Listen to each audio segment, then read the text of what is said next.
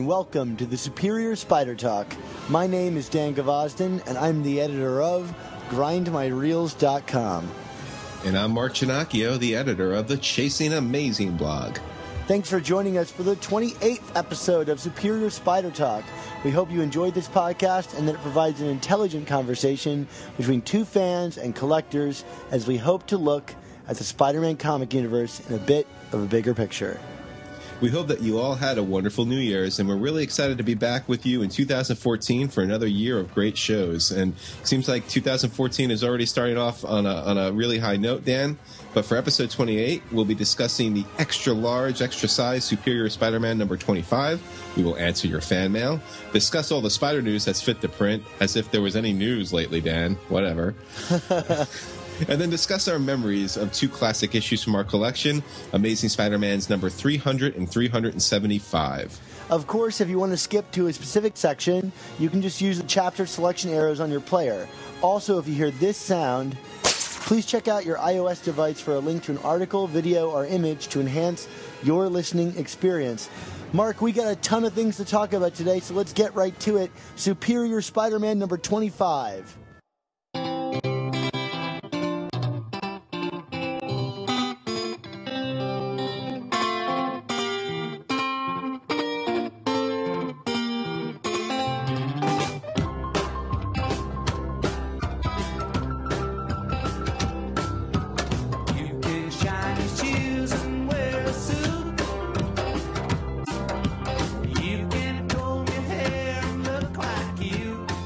All right, Dan. Well, Superior Spider-Man 25 certainly was another very fast-paced, very plot-heavy issue from Dan Slott and Christos Gage. And, you know, it basically felt like it's Slott doing what he does best, which is making you turn pages at a furious pace while simultaneously breaking down everything that he's been building up for the past year and change.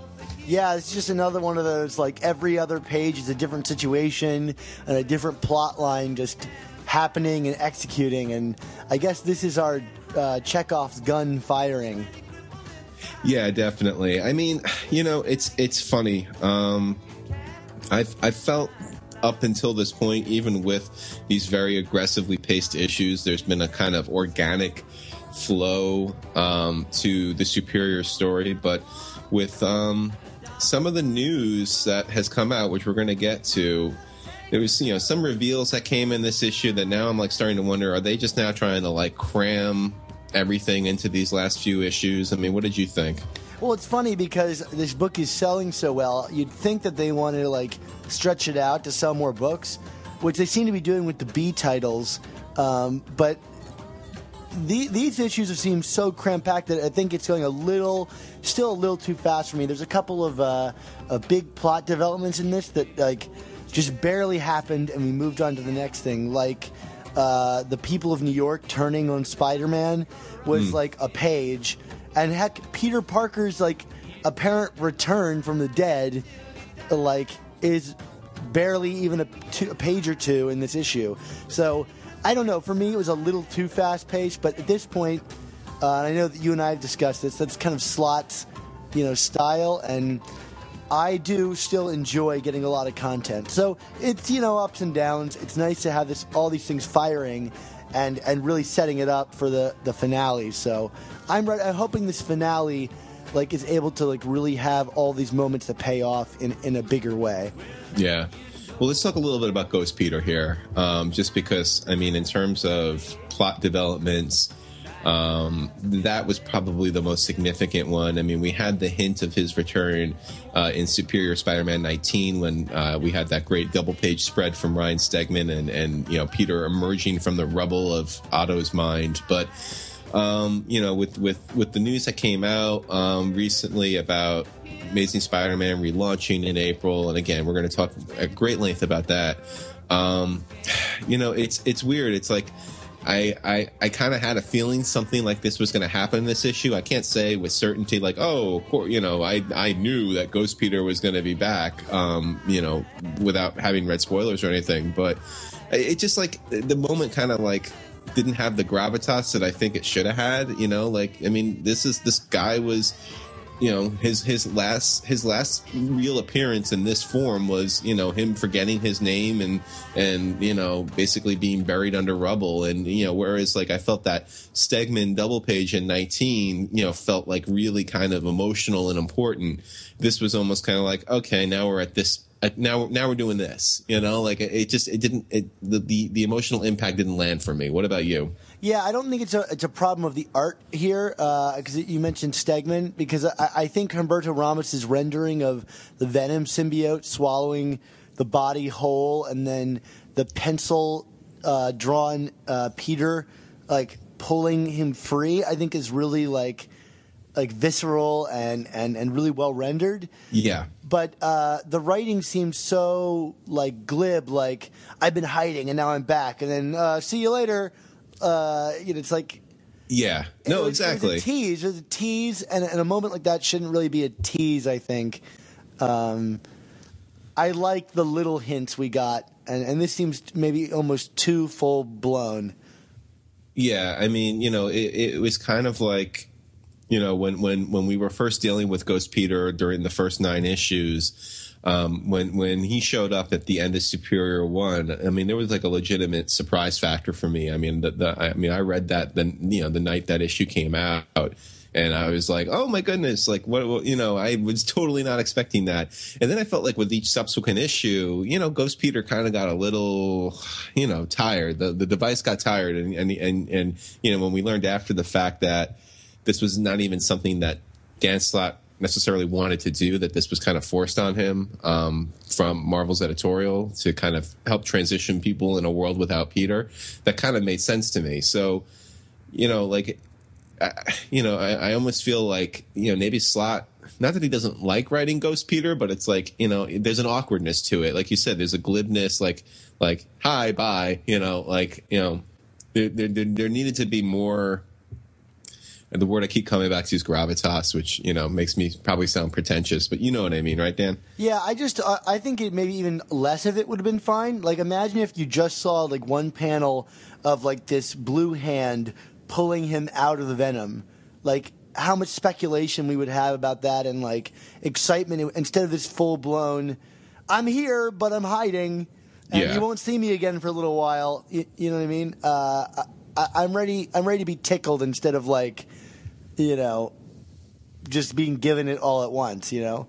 Yeah. I don't eat a whole bag of Skittles at once. I like to have it piece by piece. Okay. That makes sense. What about Otto in this issue? You know, there was some really good Spider-Rock moments, character moments, I thought, during this melee with the Avengers that I really liked.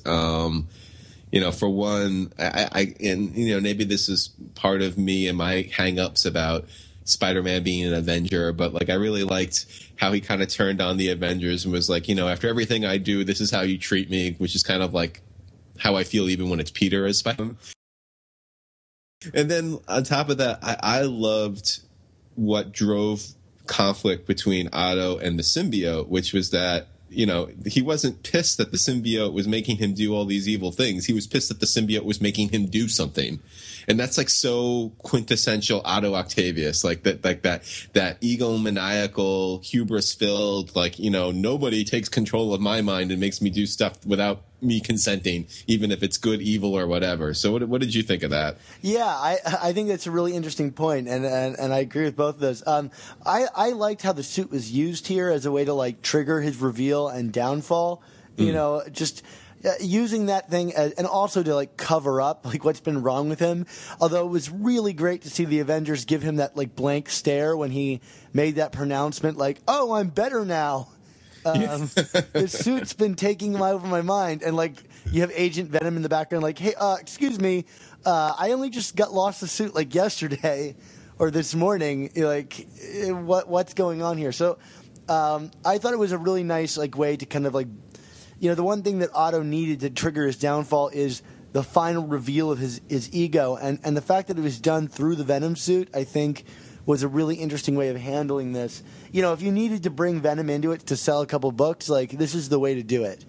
Yeah. Although, I have to say, As a resolution to the Venom storyline, I felt like it was a bit of a letdown, like because they really advertise these egos, or not these egos. They really advertise these issues as like Venom being put in a different situation than the story he's been in, and that it might have lasting consequences on the character.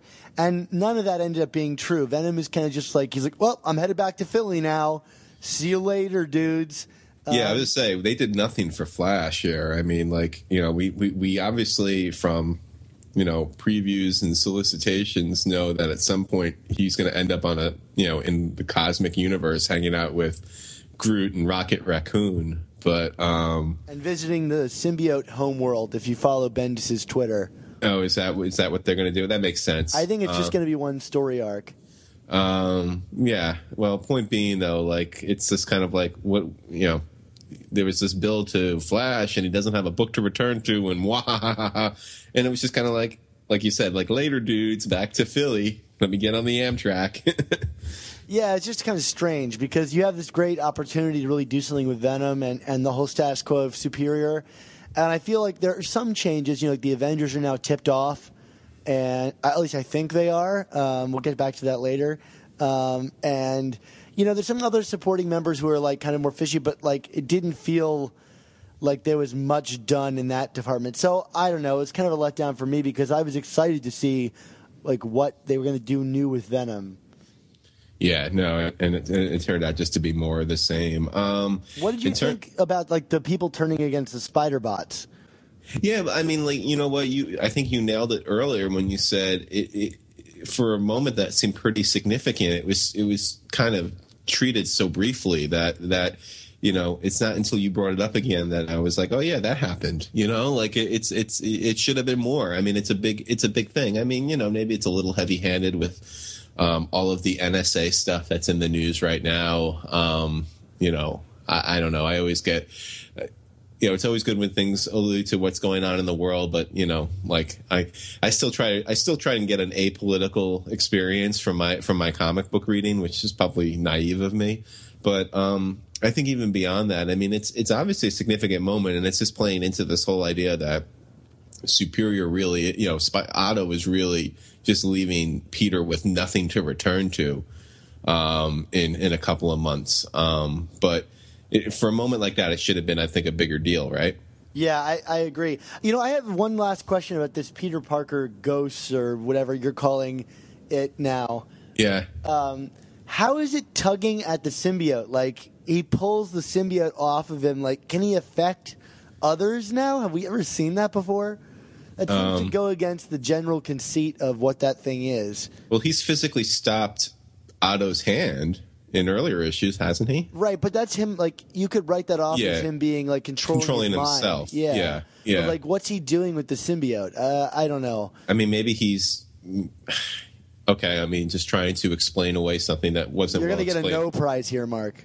I'm going to get a no prize? Yeah. What do you mean? Do you know what a no prize is? I don't. Oh, come on. You have to know what a no prize is. I don't. What's a no prize? Really? Yeah, I don't know. I'm really flabbergasted right now, actually. I'm sorry. A no prize. Stan Lee used to give away no prizes in the mail column of Spider Mail back when he was writing the book or when he was editing the book.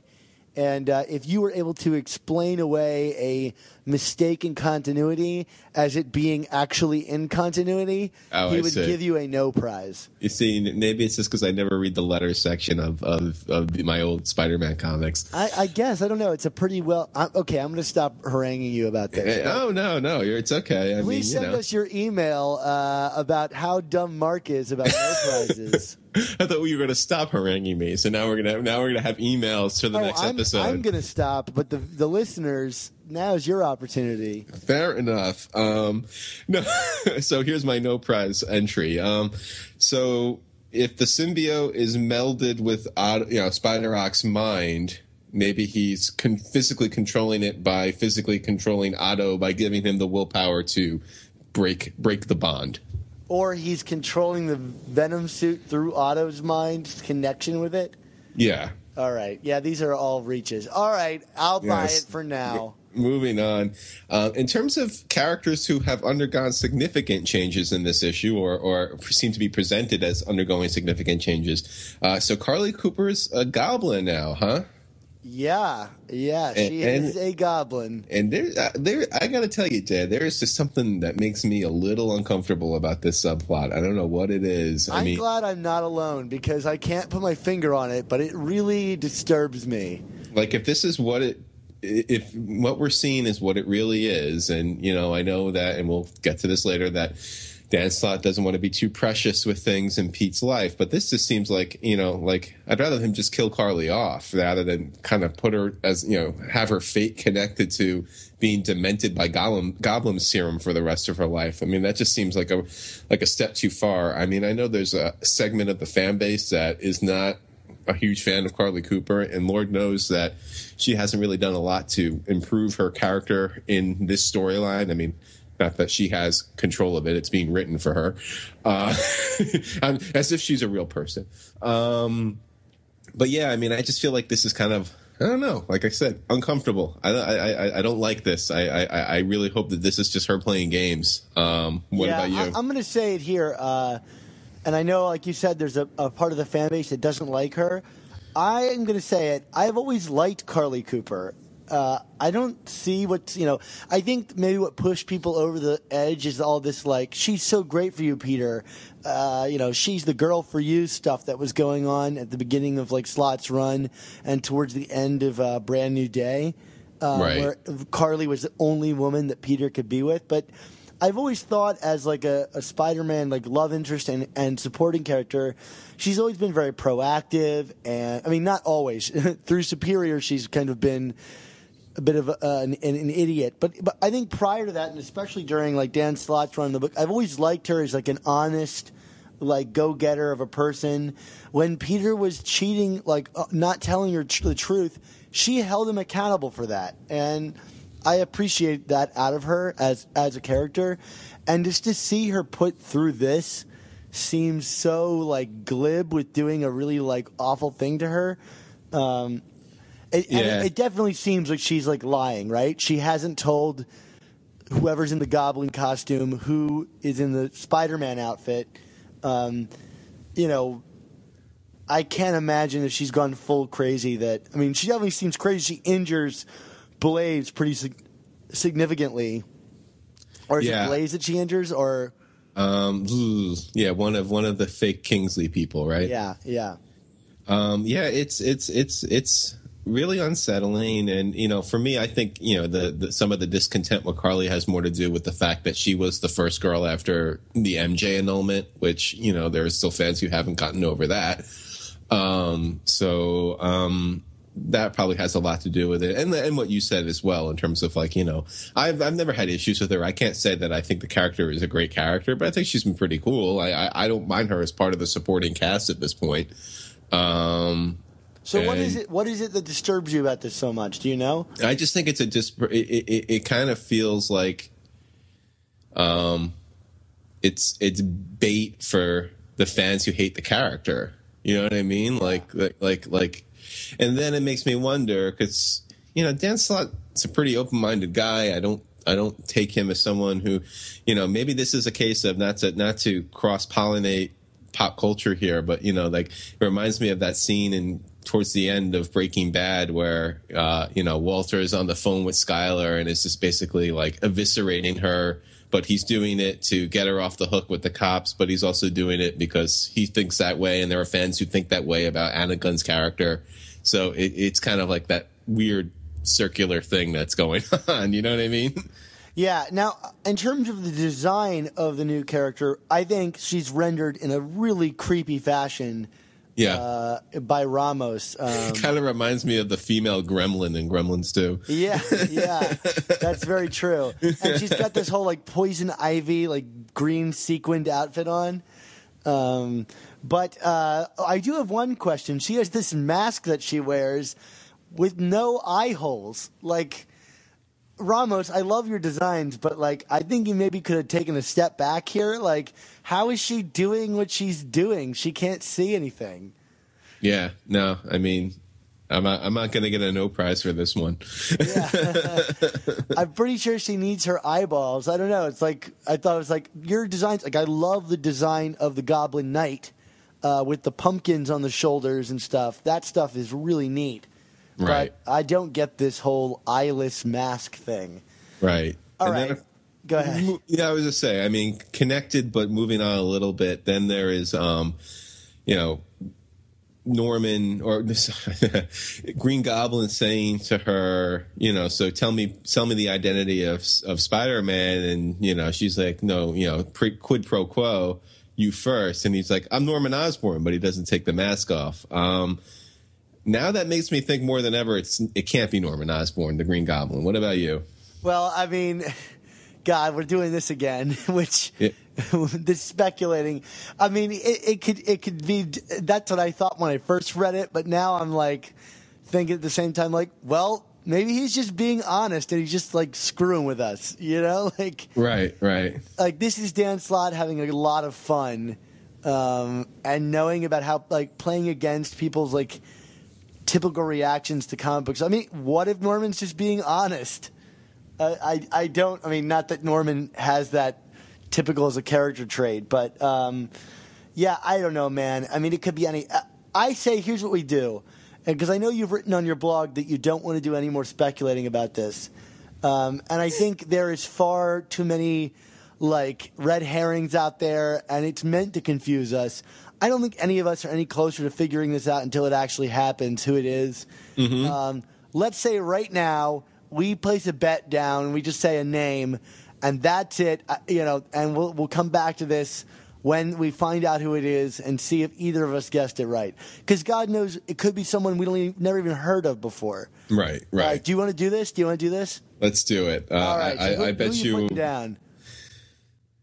Vin Gonzalez. All right, so if you're saying Vin, who is also on my radar, I'll say Norman just to be the opposite. So we'll see. Because it could, I'm 50-50. So Norman and Vin, those are our picks, and God knows it's going to be I don't even know, MODOK or something. Yeah, just don't ask me to justify. Don't ask me to explain. Don't you can come with me with your theories, but don't ask me to debunk them. I'm just saying it's Vin. That's my guess, and I'm going to stay with it until the bitter end. Yeah, and I was thinking about this Vin thing. Everybody knows about Norman Osborn being the Green Goblin, right? Because he was outed. Right. As the head of, what was his agency called? The Hammer? Yes. So, anybody could say, I'm Norman Osborn. Like, what does that mean? I don't know. Anyway, let's go with those. That moment is there just to stoke the fire, and I don't know what it means. And maybe do you have any more insight than I do? No. Okay. That's it. I'm done.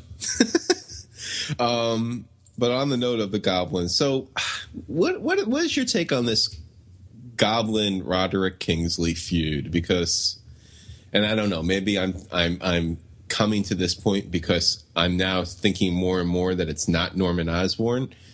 I don't understand where the beef is. You know what I mean? Like, it's like why is the Green Goblin harassing Kingsley so much? It's I know it's going to make for a good fight, I'm assuming, next issue, but I don't know. I'm just not feeling it. I for lack of a better word, I'm just not feeling the conflict here. I'm not sold on it. What about you? So are you asking me, Mark, where's the beef? Where's the beef? Okay. I mean, as I've said all along, I think the beef is over turf wars. And I think that it's played out in all the issues is that, the last remaining guy controlling crime in the city is Roderick Kingsley. That's the beef. It just so happens to be that they're both goblins, and he's utilized that to his benefit to kind of turn Roderick's own guys against him or to bankrupt him a bit. And the beef to me is, guess what? There's only one goblin in town, and there's only one crime leader in town. You either get with me or you don't. And Roderick is no follower. In this issue, he very well says, I spent far too long building this empire to see it torn down by someone like you. or he says a lunatic like you, which I appreciated because that's always been Kingsley's approach towards the Green Goblin. He's just a lunatic, but I'm going to be the guy with the same power set but smarter. Yeah, no, that's a great point. I don't know. I guess. I mean, don't get me wrong. I love the fact that Roderick Kingsley's in our comic book universe as much as pretty much anyone. Yeah, I mean, anyone who followed my blogging over the summer knows that I love me some Hobgoblin, and I love the kind of convoluted backstory to the character. But I don't know. You're right, Dan. I'm not going to deny it, but like I just don't feel sold that we're boiling over to this point. Yeah, I'm unconvinced. I hear you. I'm fine with it, and I'm interested to see where it heads. Like, could we get the death of Kingsley finally in this? I don't know. That would be sad. That would be sad. He's my favorite villain. So like, can we just like resurrect Jason Massendale and kill him again? The Demo Goblin Part 2. Yeah. with him and Doppelganger can join up in Carnage in his fight against Deadpool. Please. Any other fun moments for you in this issue? How about we got some Iron Man at the end to kind of be the smart Avenger. Yeah, I like the way that Iron Man was written here. Like, he's finally showing up in this comic, and I really liked Humberto Ramos's rendering of him in his new suit. And I thought it was fun to read Iron Man and in the issue. I thought he had a good grip on it. Although it does show off that whole like trope of characters over-explaining their relationships to each other. Like whenever they meet each other, like, oh yeah, we met at blah blah blah and blah blah blah, and it kind of shows off that like the lack of the editorial notes and stuff can sometimes like break its way into dialogue. Yeah. It's like I don't know. Have you seen the movie The Room, Mark? I have not. There's this really crazy movie called The Room, and it's one of the worst movies ever made. And it's kind of gone around, become the new like Rocky Horror Picture Show. And what's crazy about it is it's like everybody in this movie like talks like they've never seen a movie before, or they've never learned the conventional tropes of being in a film. So whenever anybody enters the room, that person goes and shakes hands with everybody in the room and is like, hello, nice to see you. Good to see you. And it's totally not necessary. And this feels a little bit like that to me. Okay. Where people, like a guy walks into the room and it's like, oh, it's Iron Man. I met him in blah, blah, blah. He knows my identity. Does he know your identity? No, he doesn't know my identity.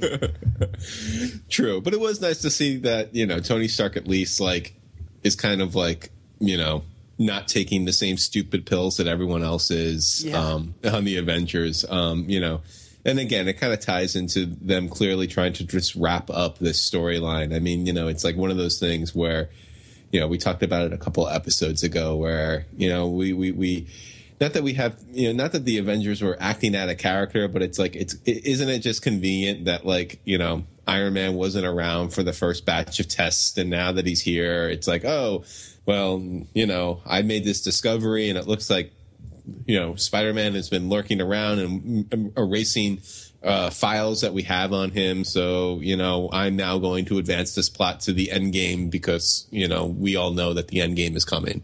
You know what I mean? Yeah. So speaking of stupid pills, let's talk a little bit about MJ. Oh, no. MJ, she seemed empowered last issue, and then this one was just kind of like, she thinks that Peter is, that Spider-Rock is Peter again, and she can feel it, and she tells Aunt May, "Oh, we'll talk about it later." And it's like, and I'm saying to myself, why is everything always later in this book? Like why can't anybody ever talk about things now? Besides the fact that the creative team needs them to talk about it later.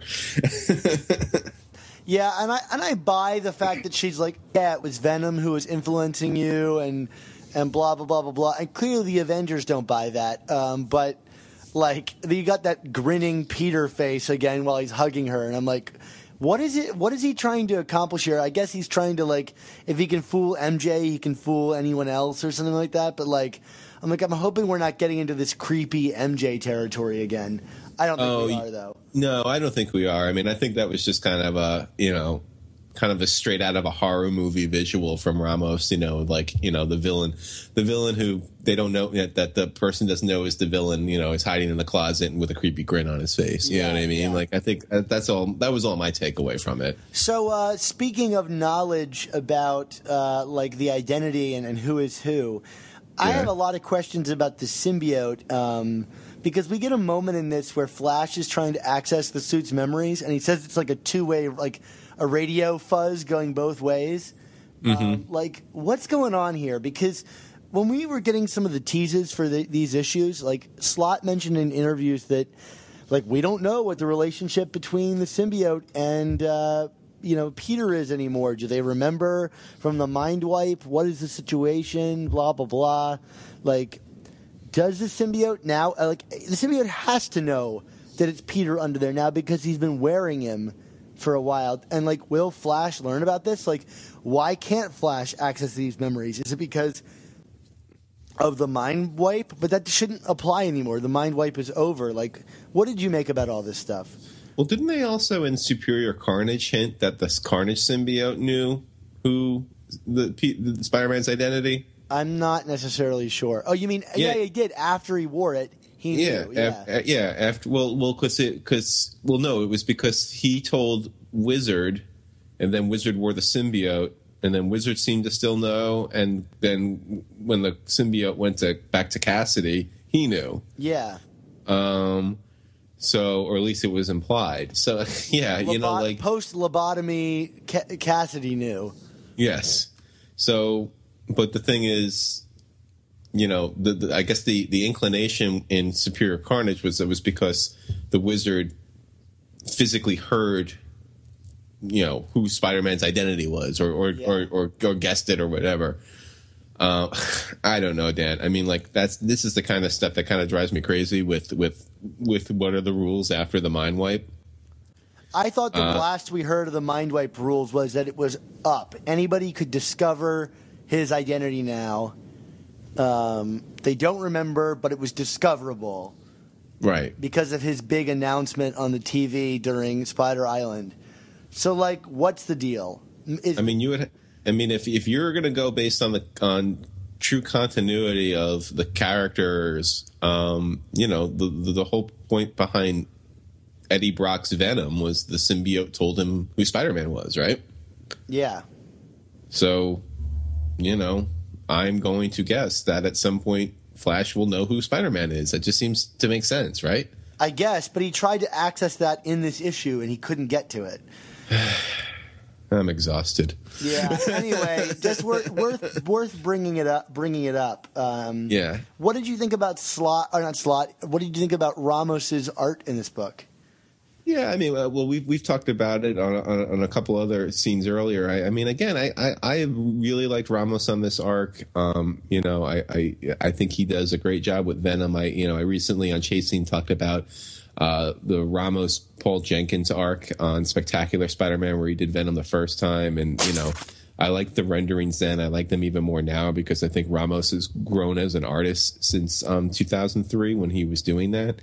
The facial reactions of everyone, we talked about the Peter MJ hug and the creepy face, and it just sets up a good drama. And then of course, you have the fight sequences with the Avengers, which is kind of Ramos going back to Spider Island territory in terms of just, many, many things happening on a page, but everything just kind of looking alive and dynamic and filled with motion and explosions and destruction and everything else. So I the whole arc, I loved what Ramos did here. This is, probably one of my favorite things he's done on Superior so far. I love how he draws goblins, and I think Camuncoli's goblins are okay, and I'm like, gosh, with all these goblins we're going to be getting, I kind of want to see more Ramos, but I guess we'll get that next issue. Yes.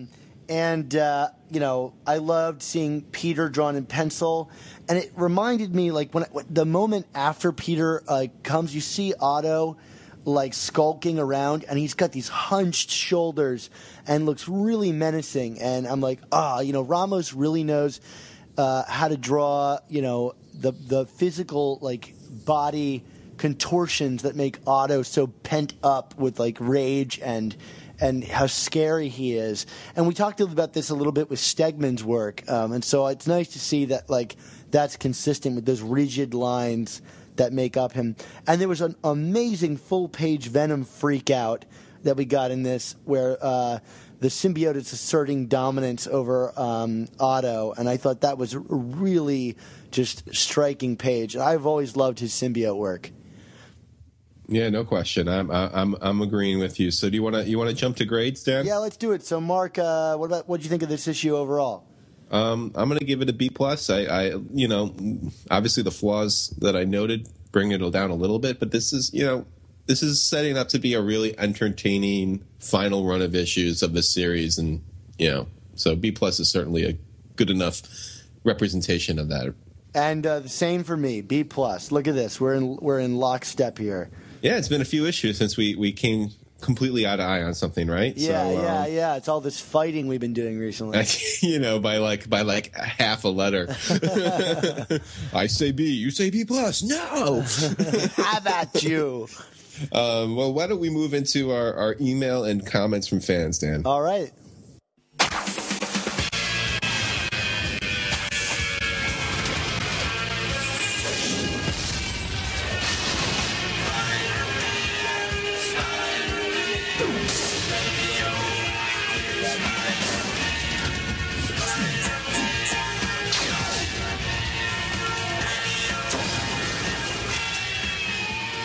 So, of course, you can always email us at superiorspidertalk@gmail.com.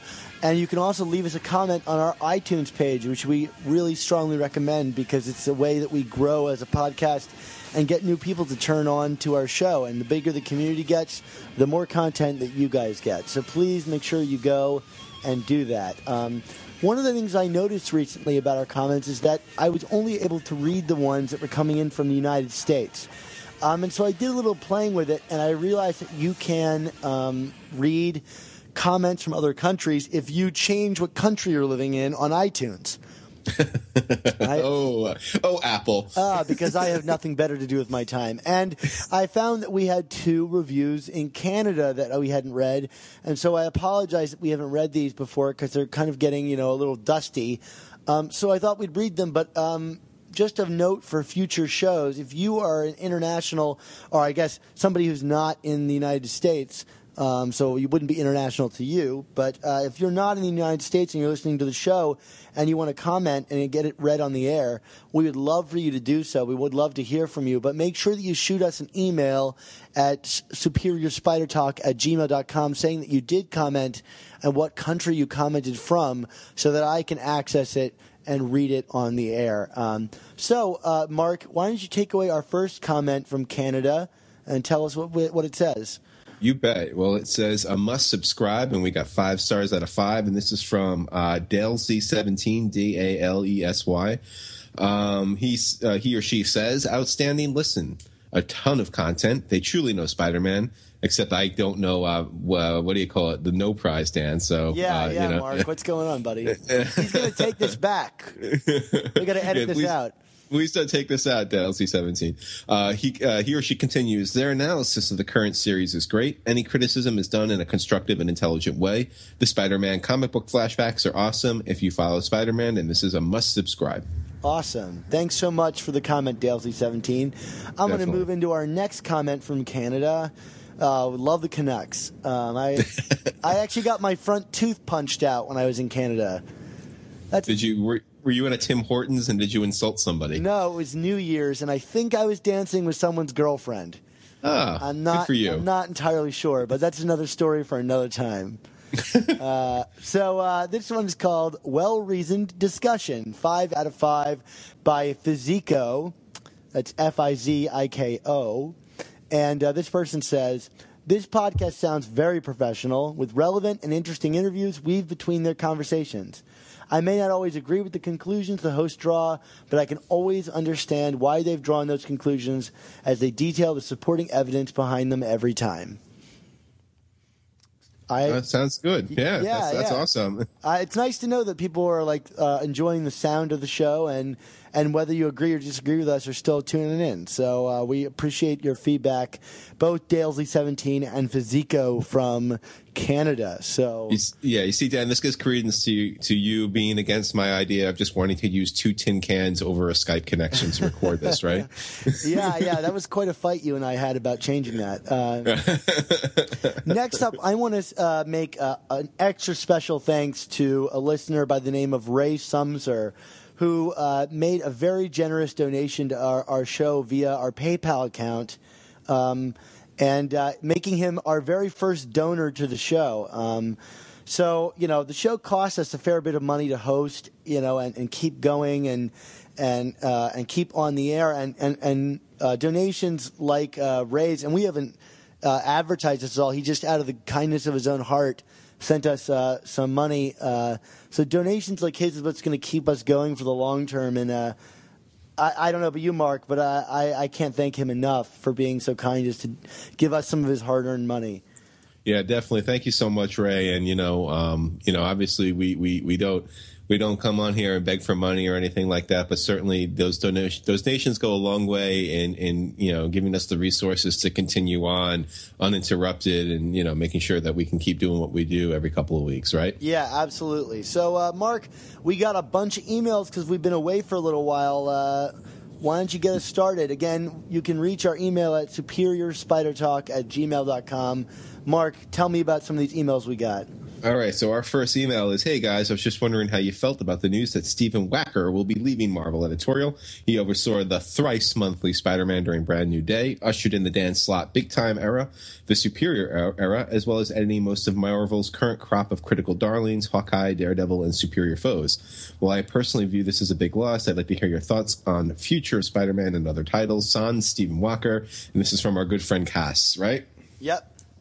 And Cass, I think you kind of hit the nail on the head. I mean, it'll be interesting to see where things go without Wacker. I mean, I know from a personality and internet presence standpoint, he's kind of rubbed some fans the wrong way. But the fact of the matter is that, Wacker was a great editor. He kept all those books during the thrice monthly coming out on time. Yeah, that's unheard of. I mean, so many books have delays, and to see that happening, I know I was, the quality of the books aside, they were like, I think all over the place in terms of whether it was excellent or not. I had so much fun during that era. Like a bad book, well, who cares? Because you have another one the next week. Yeah, no, absolutely. And the thing is, like, his...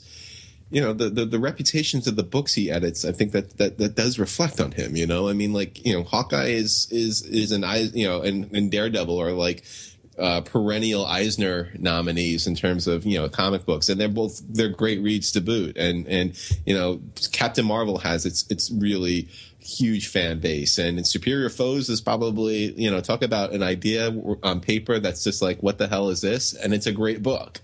So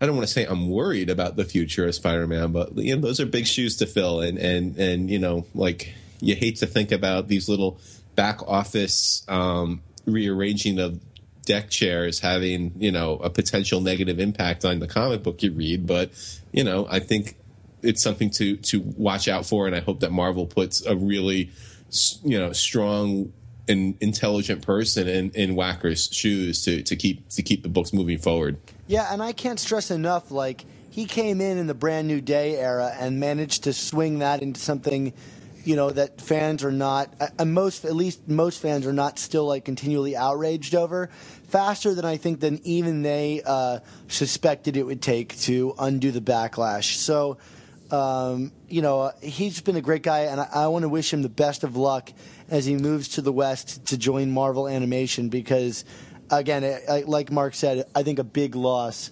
for the Spider-Man community. Yeah, definitely. So what other email we got, Dan? Okay, the next email says, love the show. Just started listening to the intelligent discussion, interesting topics, and fantastic production. That will keep me coming back each week. The question I have for the show is, which is the worst movie, Daredevil or Spider-Man 3? Mark, what are your thoughts? I am going to say Daredevil. Really? Because I as much as I detest Spider-Man 3, but to me, like, Daredevil is such a great character. I mean, he's probably the one Marvel character underneath Spider-Man that I really love.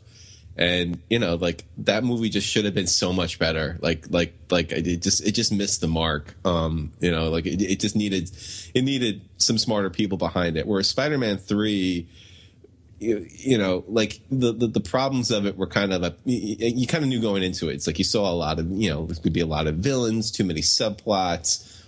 You know, as much as I loved Spider-Man 2, I was never really sold on the actor chemistry between Tobey Maguire and Kirsten Dunst.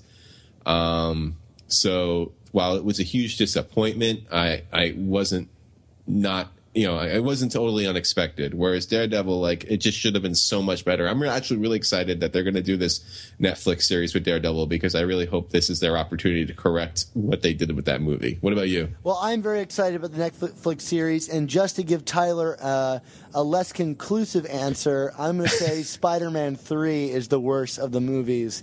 I've actually watched the Daredevil director's cut, and I think it's a few steps higher than the theatrical one that we saw, and I think there's a lot of things that they get right about the character in there, and I think it's a decent, you know, you have to remember the Daredevil movie came out right after like the first X-Men movie, so it was one of the first forays into like the superhero movie genre, and Spider-Man was amongst them, and I have my problems with Spider-Man 1 actually. But after Spider-Man 2, which I think is probably my favorite superhero movie, even more than the Batman films, although I think they're probably better pieces of art, I think Spider-Man 3 is such a huge letdown in ways that I couldn't have predicted. Because there were all things you mentioned that like had me worried, but there are things in that I think go against the core of the character and how the character was even shown in the prior movies that really upset me, like the undoing of Uncle Ben's death by the hands of the burglar. You know, Peter hitting Mary Jane, even if it is taken out of the Clone Saga era. There's so many things. Peter crying over the death of the Green Goblin, and then forgiving the Sandman as he just vanishes into what the hell was that? I mean, I could go on all day. There are so many things in that movie that I really dislike, and I think the number one thing being just how they portrayed Peter Parker as a person. And we will always have two things to remember Spider-Man 3 by: Toby, what's his name, Topher Grace's Frosted Tips, and Spider-Man disco dancing, and Gwen Stacy randomly being in it. I mean, disco dancing cannot be forgotten. And I get it; they were trying to do the opposite of the raindrops are falling on my head sequence from Spider-Man 2 that is so genius. But I don't know, like, I can forgive Daredevil like a little more because at least it tried to get the character right, and it had marginally succeeded, I think.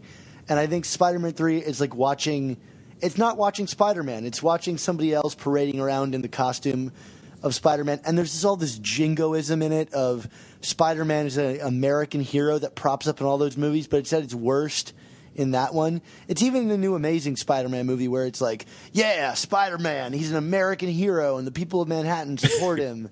It's like, what? You don't get this character at all. I really believe that Avi Arad does not understand Spider-Man, and Spider-Man 2 is this weird fluke where they were able to get everything right and pass the producer. I don't know. Anyway, Spider-Man 3, not a favorite movie of mine in the least. Apparently not. All right. Well, let's move on to some more email. We have, hey guys, given Dan Slott's willingness to incorporate elements of reviled stories like the Clone Saga, do you think he will be pulling anything from Sin's past for Goblin Nation? I personally detest the story, but Marvel seems to have gone out of its way to not retcon the whole situation away. I don't know. Either way, great show, guys. I'm looking forward to new episodes. And this is from Zach Sobzak, I think. And I said that wrong. I apologize. Sin's past. Dan, you go first on this one. I don't actually think we'll get any comments about the Gwen Norman having sex thing. I think that that's a little too heavy for the story and writing style of Slott to bring something like that up. And the fact that we haven't seen it get brought, if it is Norman Osborn we're dealing with here, which, I mean, if he doesn't make an appearance in some way, I would be surprised, even if he's not the Green Goblin. I don't see him taunting Otto with that because I don't know that it would necessarily reflect on Otto in any way. But I wouldn't be surprised if Gabriel Stacy showed up at some point in whatever the American Sun armor. I mean, I'm not looking forward to it happening, and I kind of wish it didn't exist. But I wouldn't be surprised if it showed up. I don't know, Mark. What are your thoughts? Well, I was actually going to say, like, you know, I think if anything gets referenced, it would be Gabriel Stacy. But, you know, part of me wonders, you know, we've been having all these other goblins from, you know, the past decade or so, you know, showing up, like Menace and you know, so part of me is like, wouldn't he be part of the Goblin Army by now if he was going to be involved? Unless he is the Green Goblin, which I'm not changing my answer, but so that's the thing. I kind of feel like if we were going to get some Gabriel Stacy action, I feel like we would have gotten it by now. Yeah, you're probably right. But an interesting idea, Zach. I don't know. I'm not going to be surprised if it shows up, but I'm not counting on it. And just so we're clear, I think Sins Past is like, you know, a sin against mankind. So that's just my stance on the story. Maybe Slott feels the same way. I hope so. All right. The next email says, around when Carly was kidnapped, I started to become very worried that Slott was going to use her death as Otto's failure that would ultimately prove that he was inferior. The cover with Anna Maria being the last chess piece left has only caused these concerns to grow.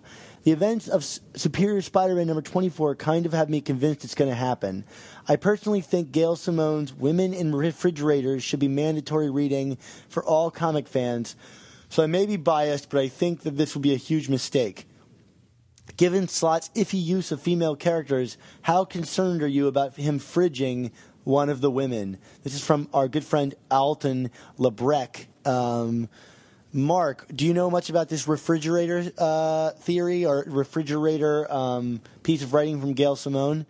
Oh, yeah. Well, this is just basically the theory that, you know, all women, or not all women, but a lot of women are used in comic books basically to be killed off or to be, you know, something horrible happening to them in order to advance the story of men. And the Women in Refrigerators thing, I believe, comes from a Green Lantern comic where Hal Jordan literally finds his girlfriend dead in a refrigerator.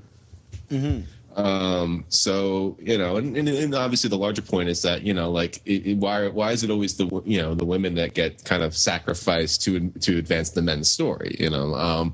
And, you know, we talked about this in our other podcasts in terms of how women are portrayed in comics and in Spider-Man specifically. And it's a definite concern of mine. I mean, like, you know, like, it's the one thing is, you know, like, if something were to happen to Anna Maria, it would obviously be used to parallel Gwen Stacy. You know, Gwen is the original woman in the refrigerator. So while there's an artistic parallel, does that make it a good thing? And I don't know if it's a good thing. I don't think, you know, I think we're in 2014. You know, even if it's a parallel artistically, we shouldn't, you know, women characters need to be written stronger than that. You know, if Otto needs to have something cruel and terrible happen to advance his story, why does it have to be Anna Maria? Yeah, why does it have to be the girl? Was she invented solely for this purpose is the question.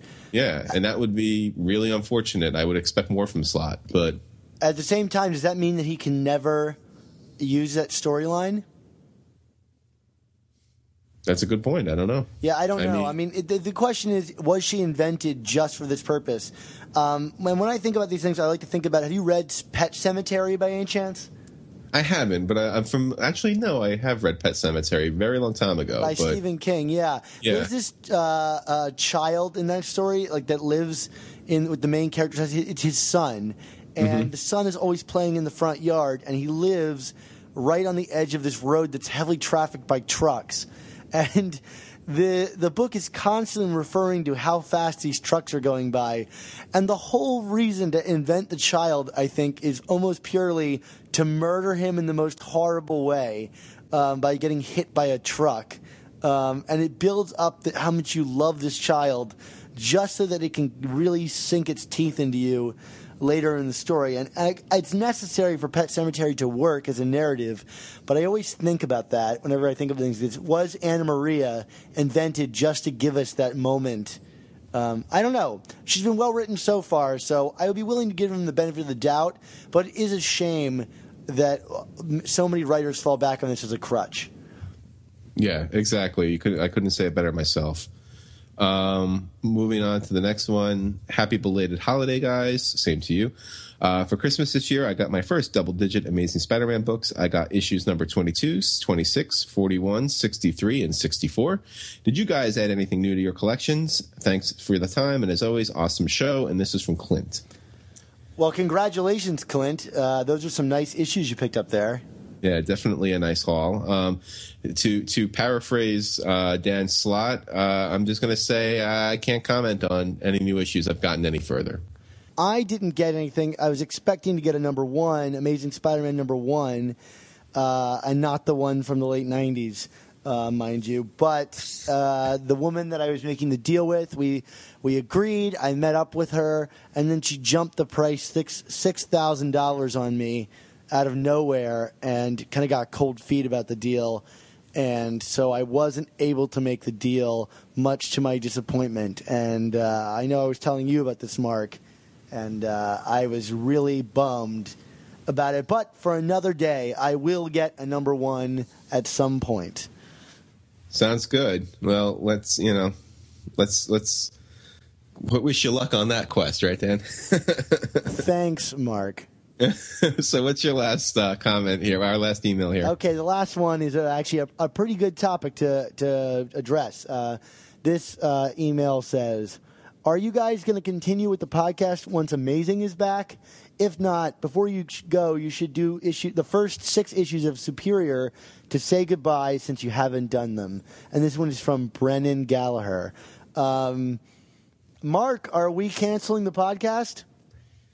I don't know. Maybe we'll get replaced by Peter David or Matt Fraction. No. Superior Spider Talk will continue, and we will continue with the name Superior Spider Talk because we named it Superior Spider Talk not because of Superior Spider-Man, but because we are a podcast that talks about Spider-Man in a superior fashion. Don't you think, Dan? That was my original intent. Yes. So yes. We are not going anywhere. We are going to be here with our name. We are not. Well, we could renumber and start with a number 1 with Amazing if we really wanted to, but I don't plan on doing that. We're keeping up with the Superior title.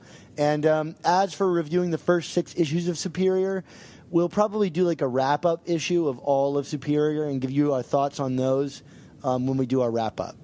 Yeah, I'm with you. I mean, the other thing I've actually, Dan, not to jump you with a surprise because I don't think we talked about this in our lead up here, but at some point, it would be interesting to actually talk to you about 700. Yes. Just because, we had not talked about that. I mean, I believe we probably communicated about it on Twitter or on Chasing Amazing many, many moons ago. But, I think that's probably going to be an interesting issue to revisit once this is all wrapped up. Yeah, so put a pin on that, and I think that's a good idea. Let's move on to the future now with some Spider news.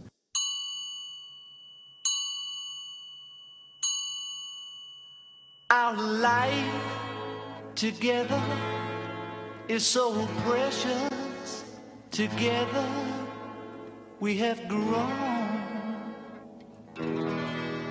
We have grown. Although our love is still special, let's take a chance and fly away somewhere alone. Yeah. Anything interesting happened lately, Dan? No, not really. Maybe we could actually skip this segment. We could just move on. Yeah, okay. No! Amazing Spider-Man is back in April, Dan. What? It's all new and now. Marvel now. Oh my god! Oh my god! Is it all new Marvel now? It's all new Marvel now. And get this. They killed Peter Parker in Amazing Spider-Man 700, but he wasn't actually dead. He's gonna come back somehow. Why did I put forward such rage and death threats to Dan Slott? I couldn't see this coming. I feel so guilty and bad about my hatred and dropping of the book. Exactly, because every character who's ever been killed in a comic book always stays dead. I know. That was my point, Mark. It's everybody stays dead except for Uncle Ben. Oh man. But anyway, on a serious note, I will say, while this wasn't completely unexpected, there was a part of me, Dan, and maybe I'm just being overly nitpicky, that kind of was hoping that Marvel and Dan Slott would find a way to keep the story going, the Superior story going, even past the movie.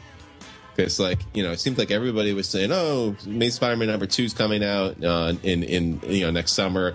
Peter Parker will be back before then, and there's part of me saying, with everybody saying that, I bet you they'll play with that a little bit. But no, it's April.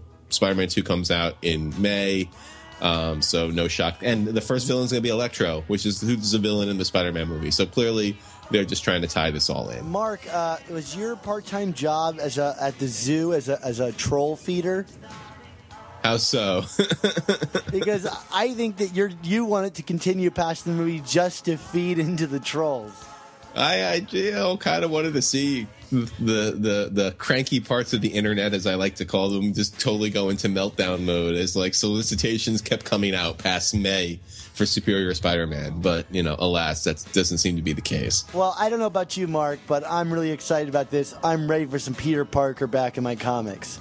Yeah, absolutely. I think we've been building to this for some time, and as much as I've enjoyed Superior, I'm enjoying Peter, although we're going to get him with a twist, apparently. And now it's anybody's game about what the twist is going to be, right? Yeah, yep. And I have my kind of theories. I don't know. We'll get to those in a little bit. But it was interesting how this came out, because it was leaked, and then I didn't know whether to believe it or not, because the image, which should be down in your player right now, has Peter Parker with his mask off, and it's a beautiful Humberto Ramos image. But there's a slight line around Peter that I was like, oh, is this cropped in Photoshop from somewhere else? I didn't know whether to believe it at first, and then we got a day later the Marvel confirmation. Yeah, and Slott has kind of gone on a press tour about it. We could talk about some other rumors associated. First of all, it's one of the things that Slott has been very cagey about in interviews is about there possibly being a second Spidey book that is kind of concurrent and ties into this one. And I don't think in the way that Superior and Superior team up tie in. Almost kind of like a Spider-Man book 1A and 1B. What do you think about that? Yeah, I read the Bleeding Cool article on this where they had all these different speculations, and those guys have been about 50-50 on whether they get things right or not. So I always approach these things with a bit of skepticism. Do I think that Dr. Octopus Spider-Man or whatever is going to be running around? I honestly don't know. We'd still have that missing corpse of Dr. Octopus out there somewhere. And very well that could feed into your thoughts about the Hand resurrecting him one more time. It all comes back to the Hand, Dan. Yes, I'm very well aware of that. But I would love to see a Peter David 2099 book. They gave Miguel O'Hara such a rich backstory. He's got a job. He's got a secret identity. It almost seems like it's a perfect setup for another series to launch forward from this. And if you look at the covers for the Goblin Nation stuff, there's a lot of Miguel O'Hara in that. So I wonder maybe if a Peter David Miguel O'Hara would be pretty great, I think. At least I'd be interested in checking out and seeing whether he's still got that character under his belt. When I spoke to Peter at New York Comic Con, he definitely seemed interested in doing it. I personally would think that's a wonderful thing. Not so much because, not as a slap to Dan Slott, because I think he's done a great job and he should continue working on Spider-Man in as lead writer. But I would like to see someone on a second Spider-Man book that kind of comes with the same amount of clout and history that Dan Slott has. I mean, nothing against the likes of Chris Yost or Kevin Shinnick or some of the other people over the years who've worked on the team up and Avenging Spider-Man books, but those books have all kind of felt very Dan Slott-ized in terms of vision and how like one doesn't feed into the other unless Dan Slott's okay with it, essentially. And I would kind of like to see someone, a writer who's got real chops who can carry a book on his name, just work on this character again. And certainly Peter David or Matt Fraction, who's the other name that got thrown out there, would be that writer, right? Yeah, I think it's an odd, like Matt Fraction I would love to see, but I don't know where this guy, isn't he kind of taking a break from Marvel anyway? But he's got Hawkeye still going. Like, I don't know where he fits into this whole thing. It seems like a strange thing for him to take on a B-level book. Yeah, I mean, the only thing that occurs to me is maybe because, he got, he left, or however you want to interpret it, he's no longer writing the Inhuman series. That's been delayed because of artistic differences, and maybe this was like the bone they threw his way is, you can write Spider-Man, and who would say no to Spider-Man unless you really didn't like Spider-Man. But Matt Fraction certainly has done some Spider-Man work and seems passionate about it. That sensational annual with him and MJ is a really great story. So why not, right? Yeah, and just to give this any kind of like credibility, you can go to this link, which I'll put in the podcast right here, to an IGN interview where they asked Dan Slott, quote unquote, structurally, is this going to be similar to what you've been doing in the past, where the series comes out twice a month and you have a rotating crew of artists? And Dan Slott answered, "You're going to have to wait and see." And then he laughed and said, "I'm not going to spoil things. We've got some surprises coming up." So whether that means a new artist now that Stegman's not around, or if it means new writers or new series, I don't know. That's anybody's guess, but it seems like something is going to happen. Yeah, no, definitely. I'm intrigued, and we know about this digital comic, which we'll get to in a minute, but I don't think that's it either. I think that we're going to have some real surprises here with the stories. Just out of curiosity, if it is Otto still running around somehow, what's your reaction to that, Dan?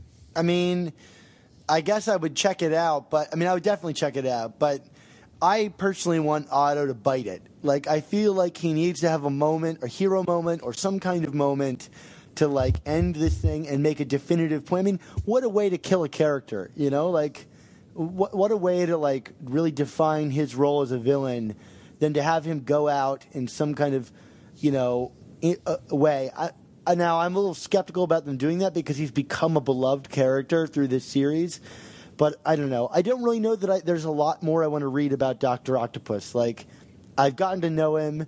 I know how he works. I'm kind of ready for him to make a really big moment or big splash in Spider-Man's life, other than him being like a costumed villain. Yeah, I mean, this whole thing kind of, through his success and then ultimate failure, kind of feels like the final act of Doc Ock's life. That's always how I've kind of anticipated it as, not because I need or want or desire to see him dead, but like, this is, the final nefarious plan, and that this was kind of what Slott's been building up since ASM 600. So from an artistic standpoint, I think this has to be the end. But, yeah, and I know we have listeners who say they're going to not read the book anymore once Peter's back. And that's just as silly as the people who said they were going to leave, but that's okay. Yeah. I don't know. You should read it because this book has always been about Peter, even with Doc Ock. So exactly. I'm ready for him to go. Exactly. But do you want to talk about this this Infinite title, this internet title, Dan? Well, let's get back to this IGN article because I think there's something else in that article that you and I found interesting. Okay. Do you want to take it away? Yeah, sure. I mean, there was a question from IGN about stuff that the writer was most interested in seeing, and one of the things he asked is Parker Industries still going to be around? Is Anna Maria still going to be around? And Dan Slott responds, Jesse, those are great questions. Something that's killing me is turning in another script and going, oh no, how can I be so cruel and do this or that or the other thing? It's hard. You can't protect everyone. You can't protect all the characters. You can't be precious with Peter. You can't be precious with the things that he loves. And the same thing goes with Otto. Part of reading comics is to escape and to have fun. But if we're precious with everything and we don't allow the toys to get broken, everything's too easy. Bad things happen to good people. How can we cope with that? And how do we deal with how we cope with that and how we deal with that makes us better people in the real world. Everything doesn't go great with us in the real world, and everything shouldn't go great with the characters either. They should be a reflection. Every comic shouldn't be 20 pages of Charlie Brown kicking the football. So, I mean, Dan Slott is the master salesman and hype machine. But to me, this stood out because we were talking about Anna Maria dying, and this is his direct answer to that. It seems to me that he's at least teasing the idea that Anna Maria is going to perish. So I thought that was worth noting. Yeah. Well, maybe. We talked about that with Alton's question earlier. So, I mean, I hope that's not the case. But, it seems to be that, this either way, the status quo is going to be shaken up again, it sounds like. Absolutely. Absolutely. So let's talk about this Infinite title, Amazing Spider-Man, Who Am I? By Josh Fialkov with Slott's consultation. What did you make of this news piece? Well, they're talking about this it's going to be an amnesia angle. It's an internet only or a digital app, probably through the Marvel app series, which is cool. It's this is where things are headed, so they might as well try this out, which is what kind of makes me think, I know there was some speculation from you, Dan, about this amnesia angle that Peter Parker is going to be, the way the series is being pitched is Peter Parker's in the middle of or Spider-Man is in the middle of a bank robbery.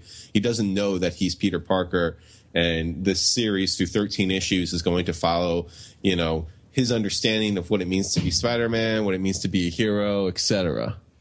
Yeah, like he doesn't. It says in the thing that he does not have a memory of the major people and events that made him become a hero. And the question is whether he'll naturally move towards being a good guy or whether he'll act selfishly as he did when he first got his powers. So my thought was, and we saw in issue number 9 of Superior, all of his memories get murdered in front of his face. Uncle Ben getting wiped, even his own name. If we get Peter Parker back, to what degree does he maintain the memories that were already wiped? Yeah, I mean, and the only challenge I have with that is, that Ghost Peter that we saw didn't seem to have an amnesia problem. And granted, that's not the physical embodiment of Spider-Man, but I don't know. Like, a part of me thinks that because this is a digital series, that this is probably just going to be a bit of an experiment in terms of how they tell a story. Yeah. So I just don't think that that Slott would be so cagey as to not to reveal all the circumstances behind the reboot of ASM and then have this article come out and have that be what this actual spoiler is. I mean, maybe they play with that angle a bit in the main Spider-Man book, but I think these are going to be separate. I think this is almost going to be kind of like, what that Family Matters story is going to be with that original graphic novel that's supposed to come out later this year, Dan. It's kind of it's an evergreen. It's its own thing. I don't know. That's my thought. Yeah, and I don't know for sure, but I thought it was interesting because I do think it is an interesting angle to take.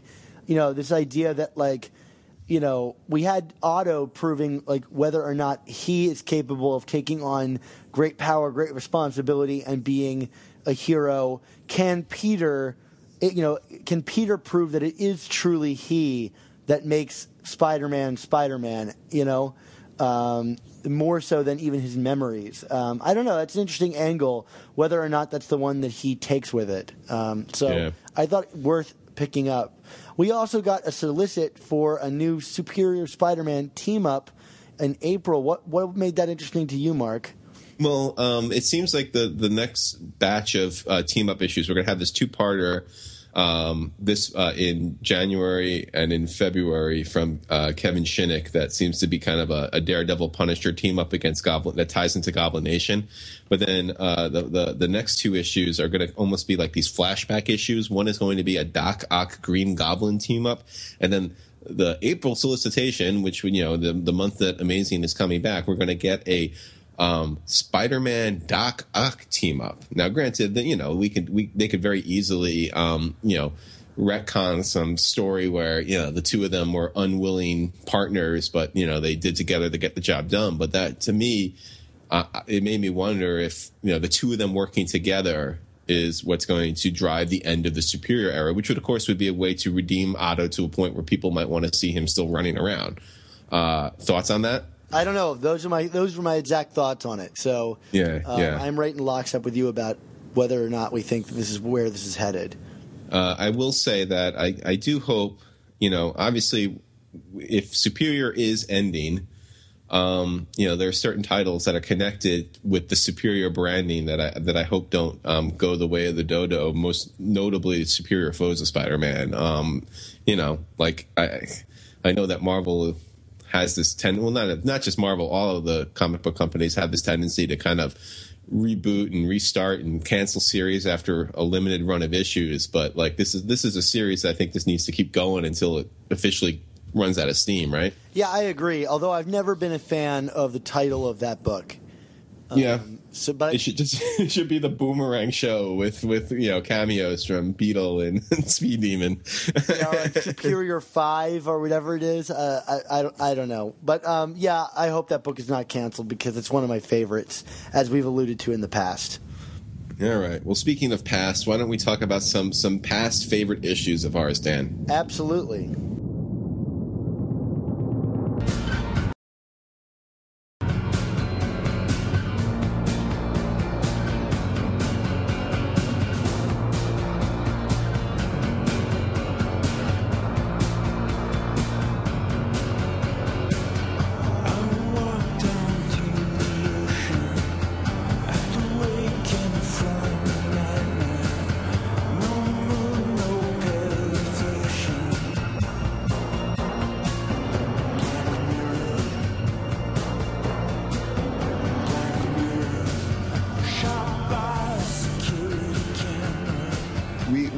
Dan and I, as kind of a postscript to all the Venom talk we've done over the past month, that we would talk about two key issues from our collections, because both of them were released very early on in our collecting and reading days, and both of them star Venom, and they're significant and fun issues that I've written about on Chasing and we've talked about in the past. But rather than do a full-fledged discussion, we thought we'd talk a little bit about the personal meaning. I'm going to talk about Amazing Spider-Man 300, and Dan's going to talk about Amazing Spider-Man 375. I mean, obviously we'll offer each other some feedback, but it's kind of funny how Venom played into our lives, Dan, right? Yeah, he's kind of the inception of both of our loves for the Spider-Man character. Yeah, it's kind of crazy. I mean, for me, Amazing Spider-Man 300, as I've noted a bunch of times on Chasing Amazing, is kind of like the patient zero of Spider-Man comics for me in terms of creating this love. It wasn't the very first comic that I bought, but I believe it's the third Spider-Man comic I bought. I started with 296 and 297, and then for whatever reason skipped 298 and 299. So I missed the first two chapters of the Todd McFarlane era. But came on board just in time to grab Amazing Spider-Man number 300 off the spinner rack, which is the first full appearance of Venom. He does make cameos in 298 and 299, but this is just kind of like a mind-blowing issue for me, because this really taught me like what comics could be, what superhero comics could be. Because I mean, between the overall outrageousness of the Venom character and McFarlane's just in-your-face art. I loved McFarlane's art as a kid. I still love it, although I wonder if it's just because I'm looking at it with nostalgia.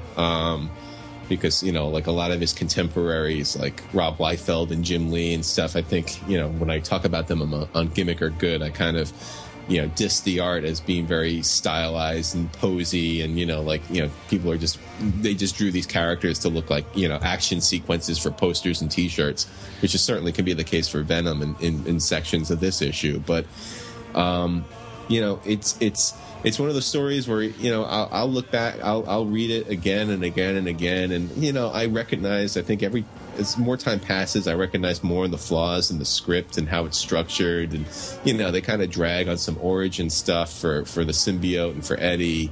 That kind of like drives it, but to me this was like what big event comics should be. Like this is Marvel wanted to do something very special for the 300th issue, as we noted with Jim Salicrup when we interviewed him on Spider Talk. And he this issue I feel delivered in every way. I mean, what's your take on this issue, Dan? Yeah, I got my first copy of 300 about 3 years ago, and from the cover on, it's just a really like beautifully rendered issue, and it is, I think, the first like maybe modern villain that like has really hung around or has really had a fully fleshed out backstory at its inception. Now, I mean, Eddie Brock came out of practically nowhere, but you could get a sense of what compelled this character and its anger and villainy from the get-go. It wasn't just this person got powers and suddenly, decided to rob banks for whatever reason, or has a weird infrastructure of henchmen from nowhere. You got Venom and how he worked all in one issue, and what would make him a compelling character moving onward from then on straight away. And that's a rare thing, I think, in comic books in general, that out of nowhere can come a character so fully fleshed out. And obviously Venom would change over the years, and we'll talk about that when we get to my issue. But yeah, it's striking for that reason. And also, man, the return of the Reds. That's not to be forgotten. Of course, and I mean, there's a lot of great Peter and MJ stuff in this. I mean, they had been married for a number of issues at this point, but like I felt like the McFarlane Michelini run, I mean, there were some kind of dud stories along the way, like the Caesar was a Caesar Romano, or the fashion person who stalked MJ and kidnapped her. It was kind of lame, but I do feel like as a creative team, there was a real energy to their coupling, and the fact that she comes out with that suit at the end, it's like it's both it's a pump your fist moment as a fan, but it's also like it's kind of a really sexy moment too, with him and MJ. Like it's like, hey, look what I got here. I always appreciate it. There's also that scene earlier in the issue where he's taking photos of MJ, and she's like, "Oh, let me give you something really to lift your spirits," which was implied. So good times. I wonder if this issue is JMS's favorite issue, because I feel like so many of his stories run right along parallel lines with this issue in terms of invent a character, the relationship between Peter and MJ, like define that character immediately. It's very similar to a lot of his run that I like so much. So I don't know. I'd be curious to get his thoughts on this as well. Yeah, definitely. Although I don't know if he's in any mood to talk to a podcast anytime soon. No, he's not going to talk to us. Let's just get that. Fans, do not get excited about that, because it's not going to happen. I think we'll get Dan Slott on before we get JMS. Yeah. But just to kind of backtrack a little bit once more with Venom, just kind of adding to what you were saying about the character being fully fleshed out. I think another main big reason why he was so compelling was just because, in addition to his anger being well explained and explored, like, he went after Peter in ways that, no one since Norman Osborn went after him. I mean, he shows up at MJ's door and puts the fear of everything into her, and like as a physical threat, he was just he was definitely viewed as being a superior to Peter in terms of strength, the fact that the symbiote doesn't trigger the Spidey sense. So it really was this badass villain who seemed crazy enough that he could cross lines that others dared not cross in the past. And that's what I think makes Venom such a compelling villain, because even the Green Goblin has like a bit of comic booky showmanship to him. Like he's like, I'm not gonna. Yeah, he did kill Gwen, but like he didn't know about the relationship at the time. Like right. He has a line that he like draws like, oh, I respect you as an adversary and as a potential like heir to my throne. like that Venom just doesn't have. Like he's willing to like go and visit Aunt May on the weekend, you know, and cuddle up close to Peter's family before threatening to do intense damage to them. Yeah, and that's part of the driver for this issue you're going to get to in a couple seconds. But yeah, no, he it's just, you know, people deride Venom today for kind of how he was used in the years since, and you know there were flaws with that, and you know we will talk about that briefly. But to me, like as an intro, as a 7-year-old reading this comic, this was a perfect villain introduction to me, and this made Venom an all-star for me probably for the rest of my life as a comic book reader. Awesome. Well, I'm going to talk about Amazing Spider-Man number 375, which was a like double-sized issue with reprints in the back. And am I correct about that? Yes. Yes, and gold foil, right? Gold foil on the cover. It was the 30th anniversary of Spider-Man. Big extra bonanza issue. You know, how can you forget that Mark Bagley cover? It's beautiful. Yeah, it is one of those few gimmick covers that I think like lives up. Like the cover's actually striking and not just this like mismatch of ugly. Just powering it through. I don't know, Mark. Maybe you should do this for your gimmick or good at some point. Yeah. Oh, yeah. I mean, I should definitely consider it, although, you know. You did just write about it. I did just write about it on Chasing, so I'll give it a few months before I harass Brian Cronin. That comic should be good. Yeah.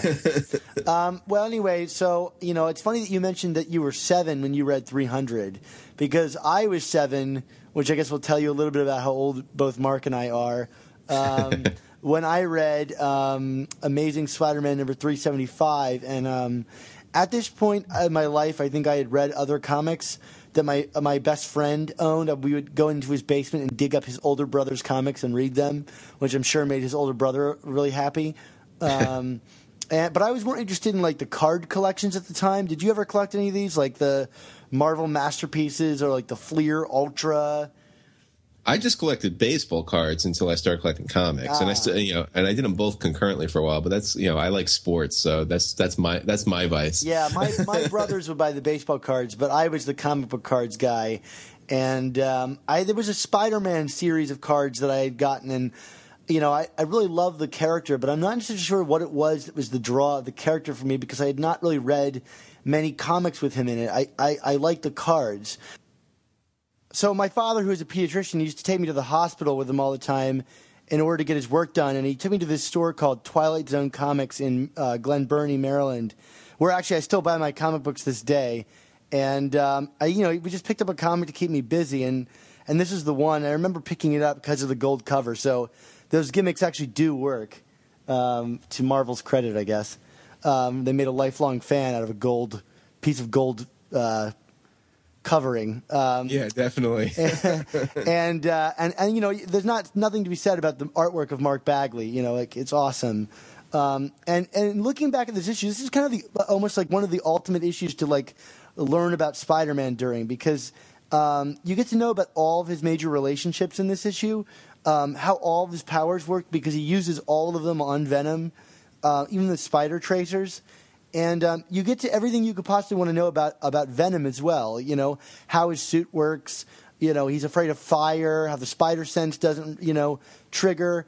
You know, everything about his relationship to Spider-Man 2 in their big drag-out fight. And it also has those backup issues where it shows, you know, basically a retelling of Amazing Spider-Man number 1 and some of the origin story. So you basically get everything you could know about Spider-Man in one issue.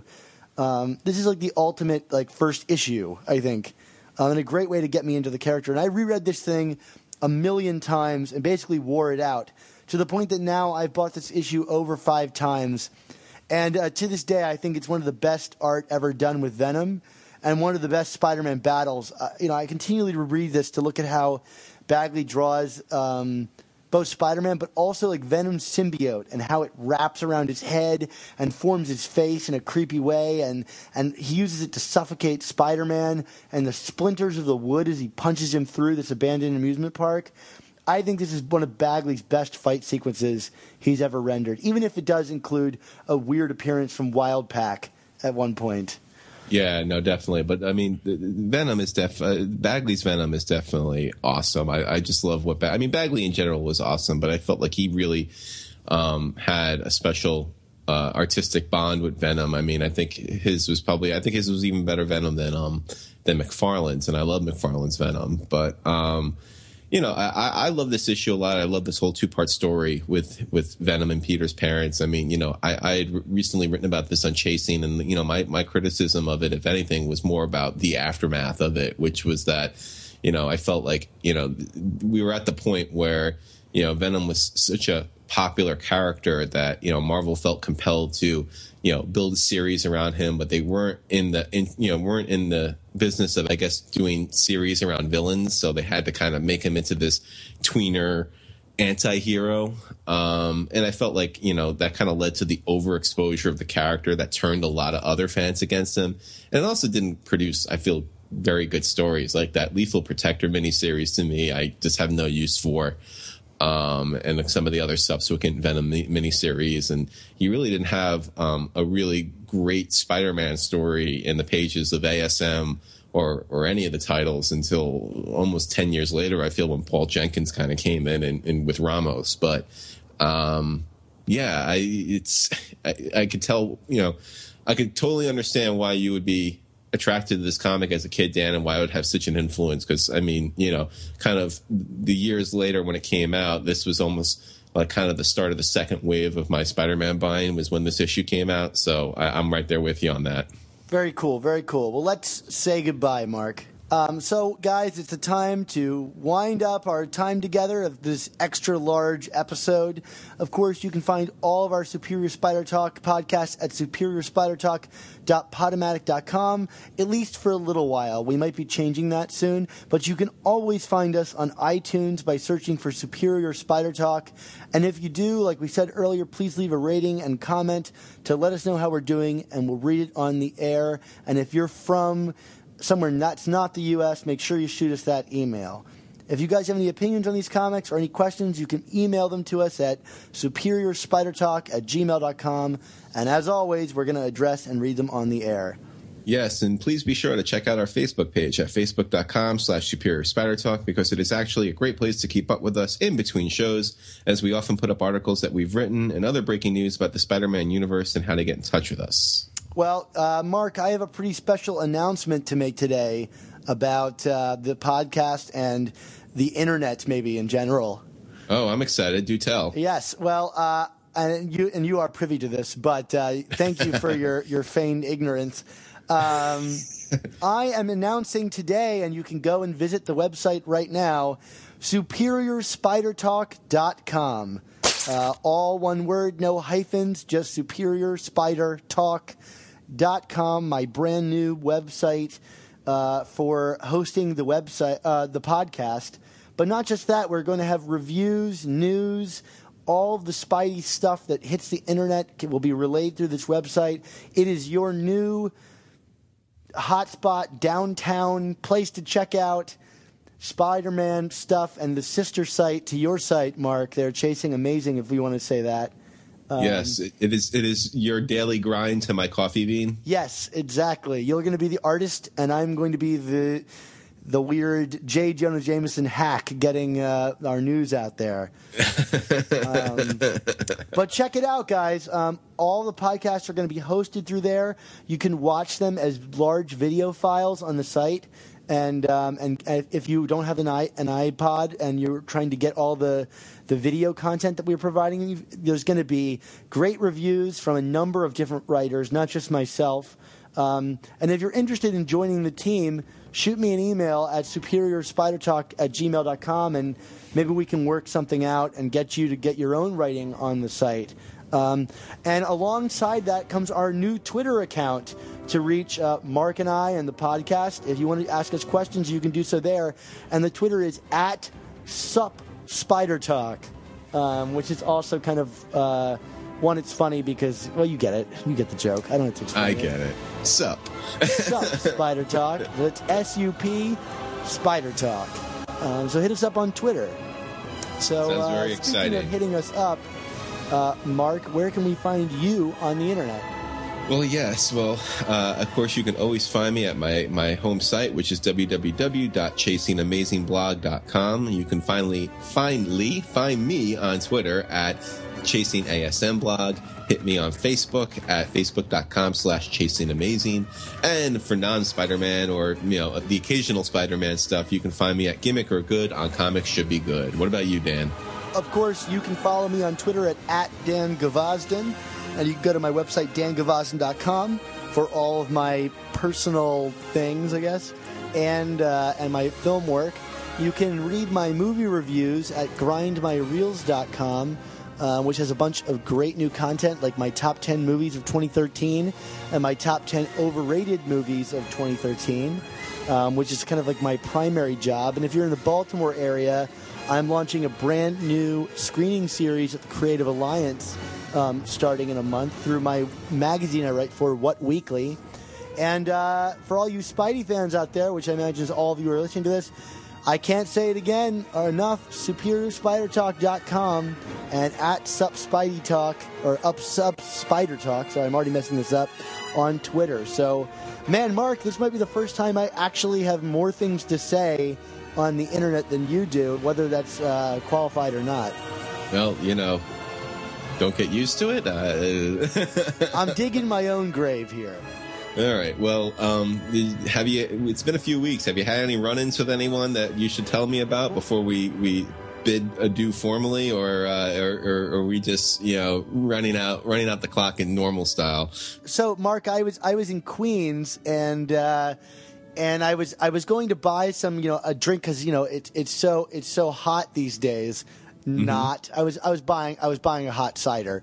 From this convenience store in Queens, and there was this boy there who wanted to buy chocolate milk, and I kind of cut out in front of him in line. I felt bad about it, but dude's got to warm up with his cider. Right? Yeah. Right. And so I left, and I was walking across the street, and this guy come running out of the store and shot this other man in the street, and I ran over to him and was cradling him as he was slowly dying, and that kind of that chocolate milk kid was across the street kind of looking awkward, and I was like, what's going on? Are you okay? And he said, wait a minute, I think I know you. Are you related to Mark Ginocchio? Yes, you're talking about the tragic demise of my Uncle Ben, who, on his last dying breath, wanted to remind you that with great podcasts must also come superior Spider Talk.